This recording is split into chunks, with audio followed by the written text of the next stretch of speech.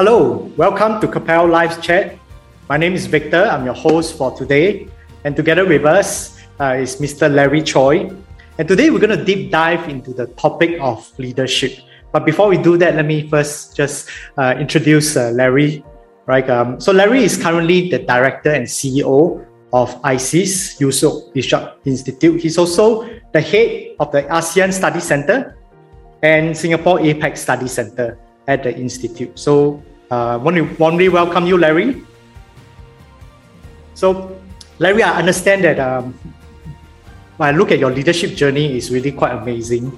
Right, let me just share that with our viewers. So Larry, I know that you started your career at the Singapore Armed Forces, right? And you held various appointments. And after that, you were director of the Security and Intelligence Division in MINDEF before you became permanent secretary in the Ministry of Transport, right? And following that, you had another role. You became permanent secretary in the Ministry of Environment and Water Resources. And after all of this, and currently now you are, at Yusof Ishak Institute. So when I think about all this, it's like, wow, such a journey, because it's so different in the culture, in the sectors. And as we deep dive into this topic of leadership, I want to start by asking you, how do you adapt, as a leader, in all these very different kind of sectors? Yeah, share with us some stories if you have. We'd love to hear them.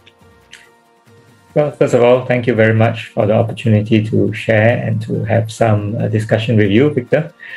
In my view, every leadership situation is different and therefore may require different approaches and also perhaps different styles. So, for example, one dimension is the size of the organization, right? So a smaller organization actually requires a more personal contact, direct verbal communication, whereas in larger organizations, that will require influence actually from a distance, normally exerted through things like written messages or videos, and perhaps even more recently through the use of social media. So for me, within the Ministry of Environment, if I may talk about that, the ministry headquarters was small, and all the staff were located actually just in 2 levels of the same building. So this made it easy for me to walk around, to talk to people, rather than to call them on the phone or send them an email for some types of the communications that I wanted to make with them. I think this was not the style of my predecessor. So at first the staff were not very used to it, that I would walk up to them in their cubicle. So I wanted to make them comfortable by just asking my assistant to call ahead just to tell them, I'm coming over. So, they have a bit of early warning. And but after a while, I think the staff got used to it. And sometimes I would just walk around casually or so that we could have, sort of just almost like random discussions when I had the time to do that. So that's for a small headquarters staff. But also within the Ministry of Environment, one of the things I realized is that I also needed to do outreach to a more wider group of staff outside of my headquarters, as well as also to the public. And largely that would be through the use of social media. As a relatively more older person, using social media was not something that came naturally to me. Taking the appropriate type of photos, including selfies, composing posts that are interesting, sharing them on my personal social media account. This was something that I had to learn from scratch, usually from younger colleagues, in order to be able to communicate with the wider ministry staff and also to others in the public sphere.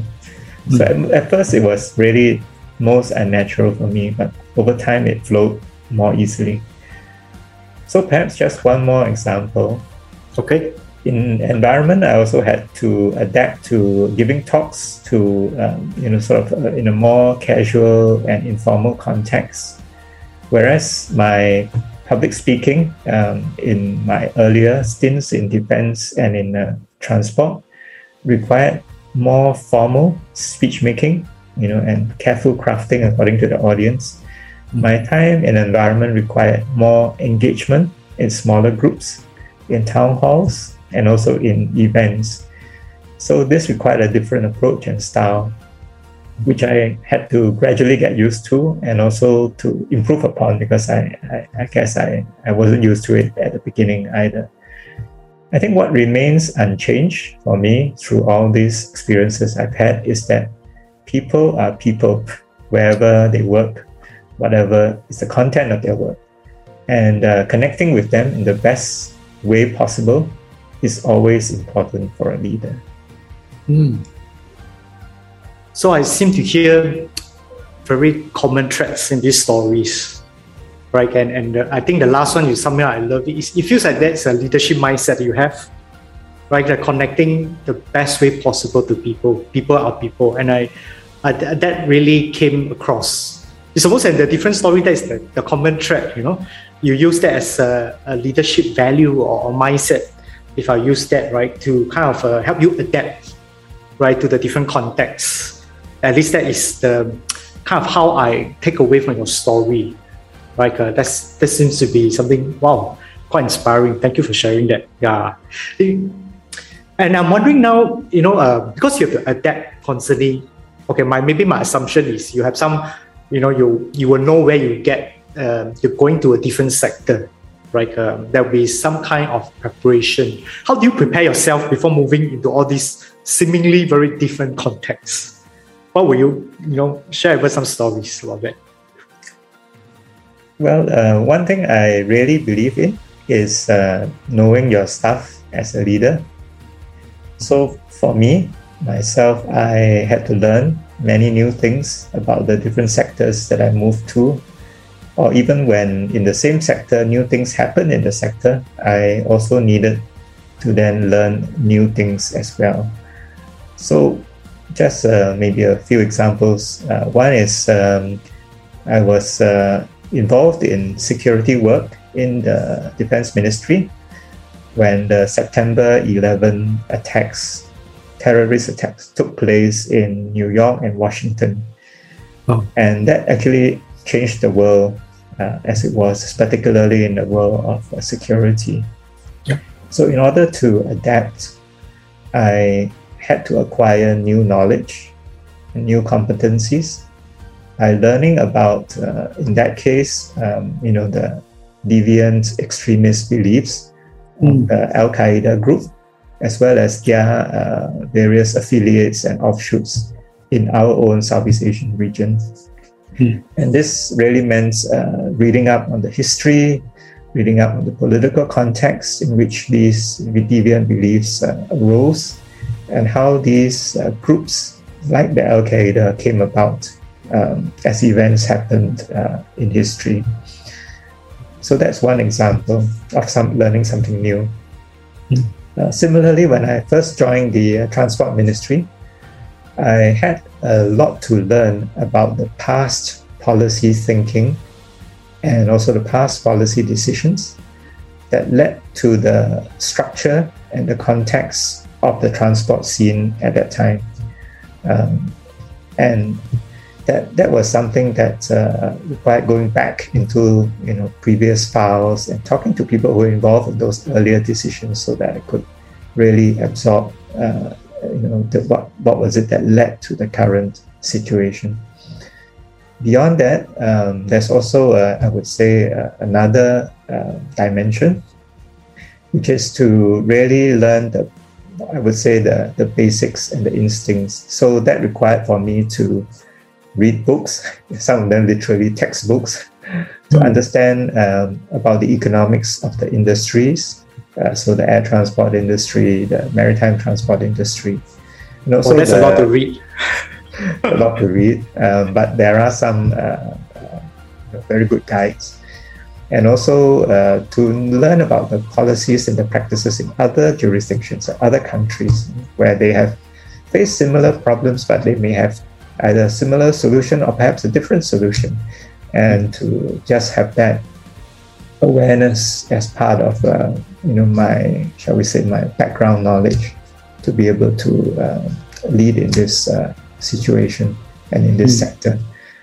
So in addition to that, of course, there's always also a need to understand the ground situation, especially for public transport. It's a very publicly, shall we say, rather sensitive issue. The public is always aware of how it is functioning and also has comments to make on it. So I started taking public transport regularly myself in order to experience it and to be able to see the perspective of the users in the system. Wow. As I hear you, first thing, I guess, as you were sharing all the finding out about the background, and the reading up, that's a lot of prep work, a lot of hard work as a leader. Sometimes that is unseen, but I'm just amazed at how much someone needs to go into. That really come across, even as you share, a lot of the prep work is so important in the reading extensively. I just cannot try to imagine how many books and papers or all these things that you read. The second thing I really was struck off is maybe the way you say it, how you really need to go to the ground, right, and understand what's happening, taking the transport yourself. That's what I hear you say. So this staying in touch with the ground. Could you share more? Could you tell us more about that? Any stories about how that helped you to be more effective as a leader? Well, Victor, as I mentioned, I started to take public transport while I was in the Ministry of Transport in order to personally experience what other commuters experience, as well as what the public transport workers, what they have to do, what they have to cope with. So I did this on both the train system, the MRT system, as well as the bus system. Quite fortunately for me, to get from my home to my office through both these train and public means, I could do so quite conveniently without having to change either train lines or a bus service. So I could do it as part of my normal routine. So I would try to do this once a week if that was possible, though I must say it was not always possible because I would need to drive in the course of the day to go for meetings after having gone to my office. So that was what I had to kind of sometimes sacrifice. The other thing I tried to do was to attend to some public feedback myself. Okay. Instead of asking others to do, we get a lot of public feedback in the Ministry of Transport. So there was once when a very senior private sector executive made a complaint to me. He had my email address, so he made it directly to me. And essentially, he was a bit worked up, and his demand was that one of the road junction modifications that had been made by the Land Transport Authority at that time, that it be reversed because he saw it as having adverse outcomes. And this road junction was very near to his office, so we could see it from where he was working. So I took the opportunity to deal with that feedback myself. I actually replied to him personally after getting information on the situation and using that information to explain to him why the change needed to be made. And I made it a point to try to get that answer to him before the end of the day that I received the complaint from him. So I thought I should do that because like any other member of the public, if he makes a query, he makes he perhaps even a complaint, it deserves a rapid response. So the next morning, actually, he wrote to me again, rather angrily. He had updated what he himself had observed from his office, and he gave additional reasons why there was a need to reverse the change in the modification on the road junction. So I decided that this was not a case where he did not understand the reasoning, but that he may have observed, how this was or was not working. And so I gave some credit to his observation, and so I went down to the road junction myself to observe together with an LTA staff, and we just walked through the situation, did some observation on the ground. Through that visit, I together with this LTA colleague, we decided to make another minor additional modification to the junction. And that could be done actually just overnight, quite a simple modification, and it could be done overnight. So that night, they made a modification. So I wrote back to the complainant, and this time after observing the additional tweak that we had made, actually he was satisfied. And he did not ask to reverse the original change anymore. So it was a win-win in my view. What he had observed had been addressed, but the reason, the rationale for making the road modification still stood, and therefore, in that sense, the public interest was still addressed as well. Wow, such a wonderful story. Larry, as you're sharing this story, there's just so many things I came across, and I mean, just for our viewers, I like to summarize. First thing that come across is like this idea of seeing from the user's perspective, right? I think it's like that's how you treated the feedback that came across to me. It's almost like I think we use the words like we must know our stakeholders, right? And the way they see things could be very different from us, right? And that came across is like the way you, if I bring it back to your previous idea about staying in touch with the ground, like seeing the perspective of the user, the stakeholder is quite important, right? So that's one thing. Second thing, I thought, quite honestly, when you were sharing is, I'm quite amazed at just this, if I'll use the word, the humility to just listen, right? The willingness to say, okay, so someone complained, what can I do, right? And that came across to me, right? And that's so important as a leader. I'm trying to imagine that if I'm one of your staff working with you, I was like, oh, it's literally like that's a role model, of how we need to kind of like respond to kind of a feedback given. So that came across. I just want to share that, quite inspiring, right, for me. Even though this is just a story of how you stay in touch with the ground, right? You, in a sense, if my own personal thing is you get your hands dirty, right, and you're willing to do it, right? And I think that's quite some inspiring. Yeah, thank you for sharing that. Wow. As we talk about this, and it feels like wow, the thread is still around people coming back to their leadership mindset and the belief you have. Is there anything else, any kind of leadership principle, if I would ask you to share with our viewers today, what they can apply with all your years of experience, right? What are some nuggets that maybe we can get from you? Yeah, I think leadership is kind of learned. In a sense, to me, I was fortunate. I had many opportunities to learn, and you learn often by making mistakes, but being humble enough to go back and learn from the mistakes and then correcting it the next time around. So if there are any sort of things that I now apply, it is to really make sure that as a leader, I know what my goals are or what my goals have to be. I need to be able to work out how to achieve them.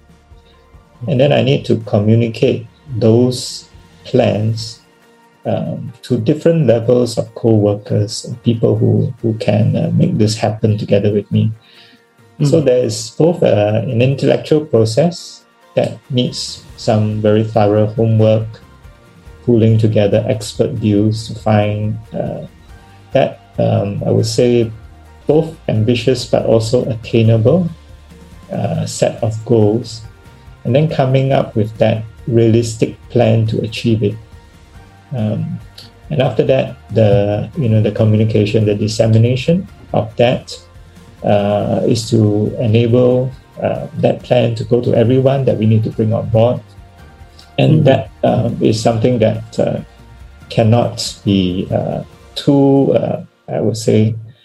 overlooked in the process, because it requires repeated communication at many levels, and also conscious emphasis through different avenues, because then there's a consistency that people can register and can be part of. Yeah. So I think it's quite, in that sense, it's quite a simple. To me, leadership is quite simple, but in theory, but the actual execution requires quite a lot of work. Yeah. Thank you for that. Most, as you say, it's like registering in me the steps, right? And at least in theory, and I caught three things with leaders must really know their plan well, right? And know their goals, right? Know their goals, be so clear about it, and really think about how they want to get there.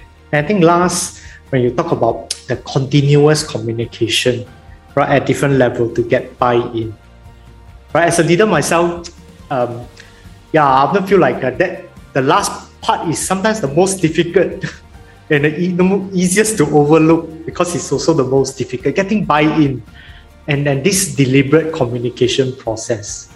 Like, do you have any story to share with us how that, even despite the difficult thing to get buy-in, any success story to share in terms of this aspect? You have a goal, how do you get buy-in, and that was a great outcome? Just wondering if you, in all your years of experience, could you share one story with us?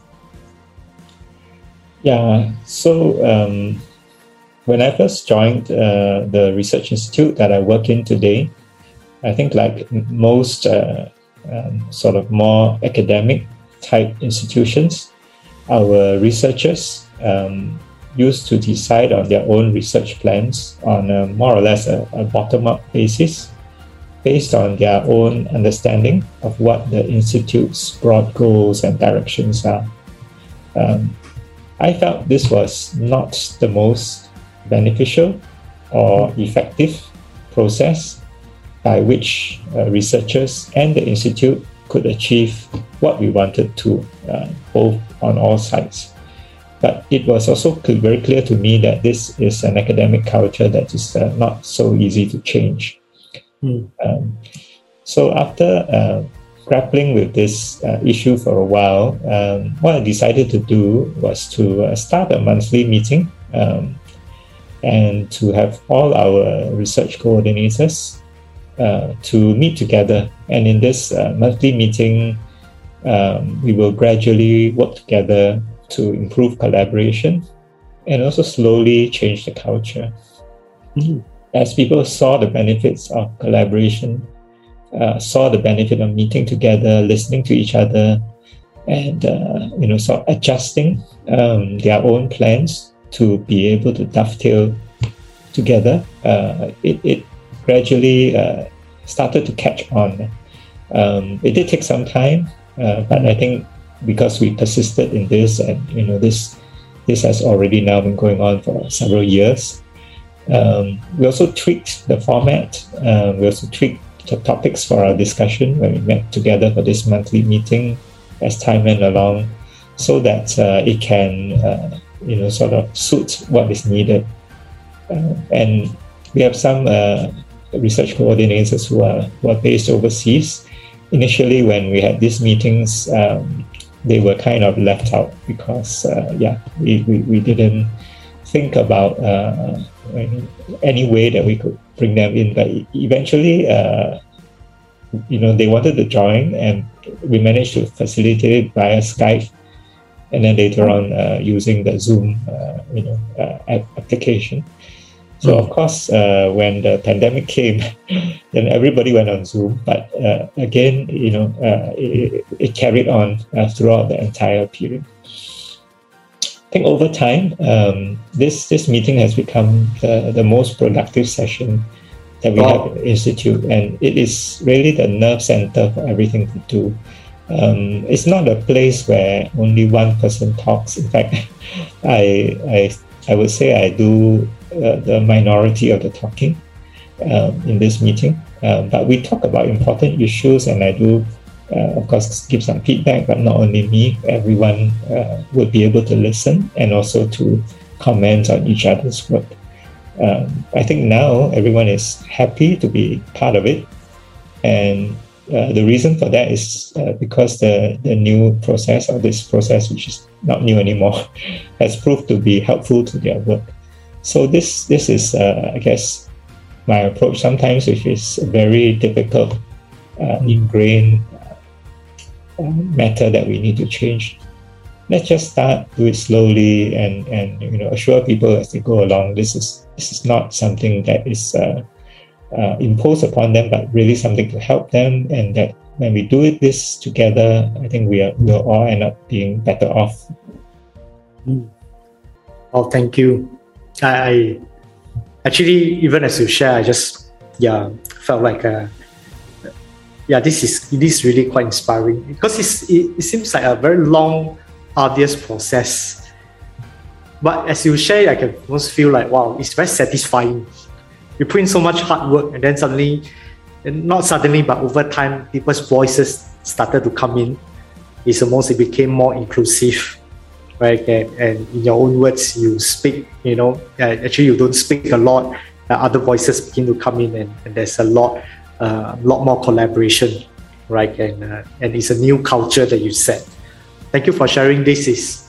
Because I guess sometimes we want results fast, but getting buy-in could be really a matter of persisting and giving voices to people and setting a new culture.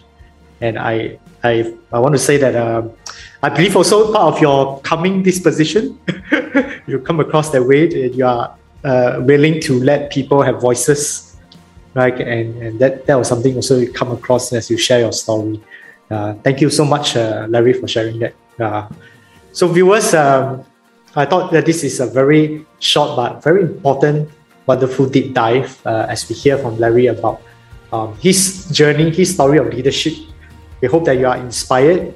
So that's all to today's Kapel's live chat, and stay tuned, right? There are more to come.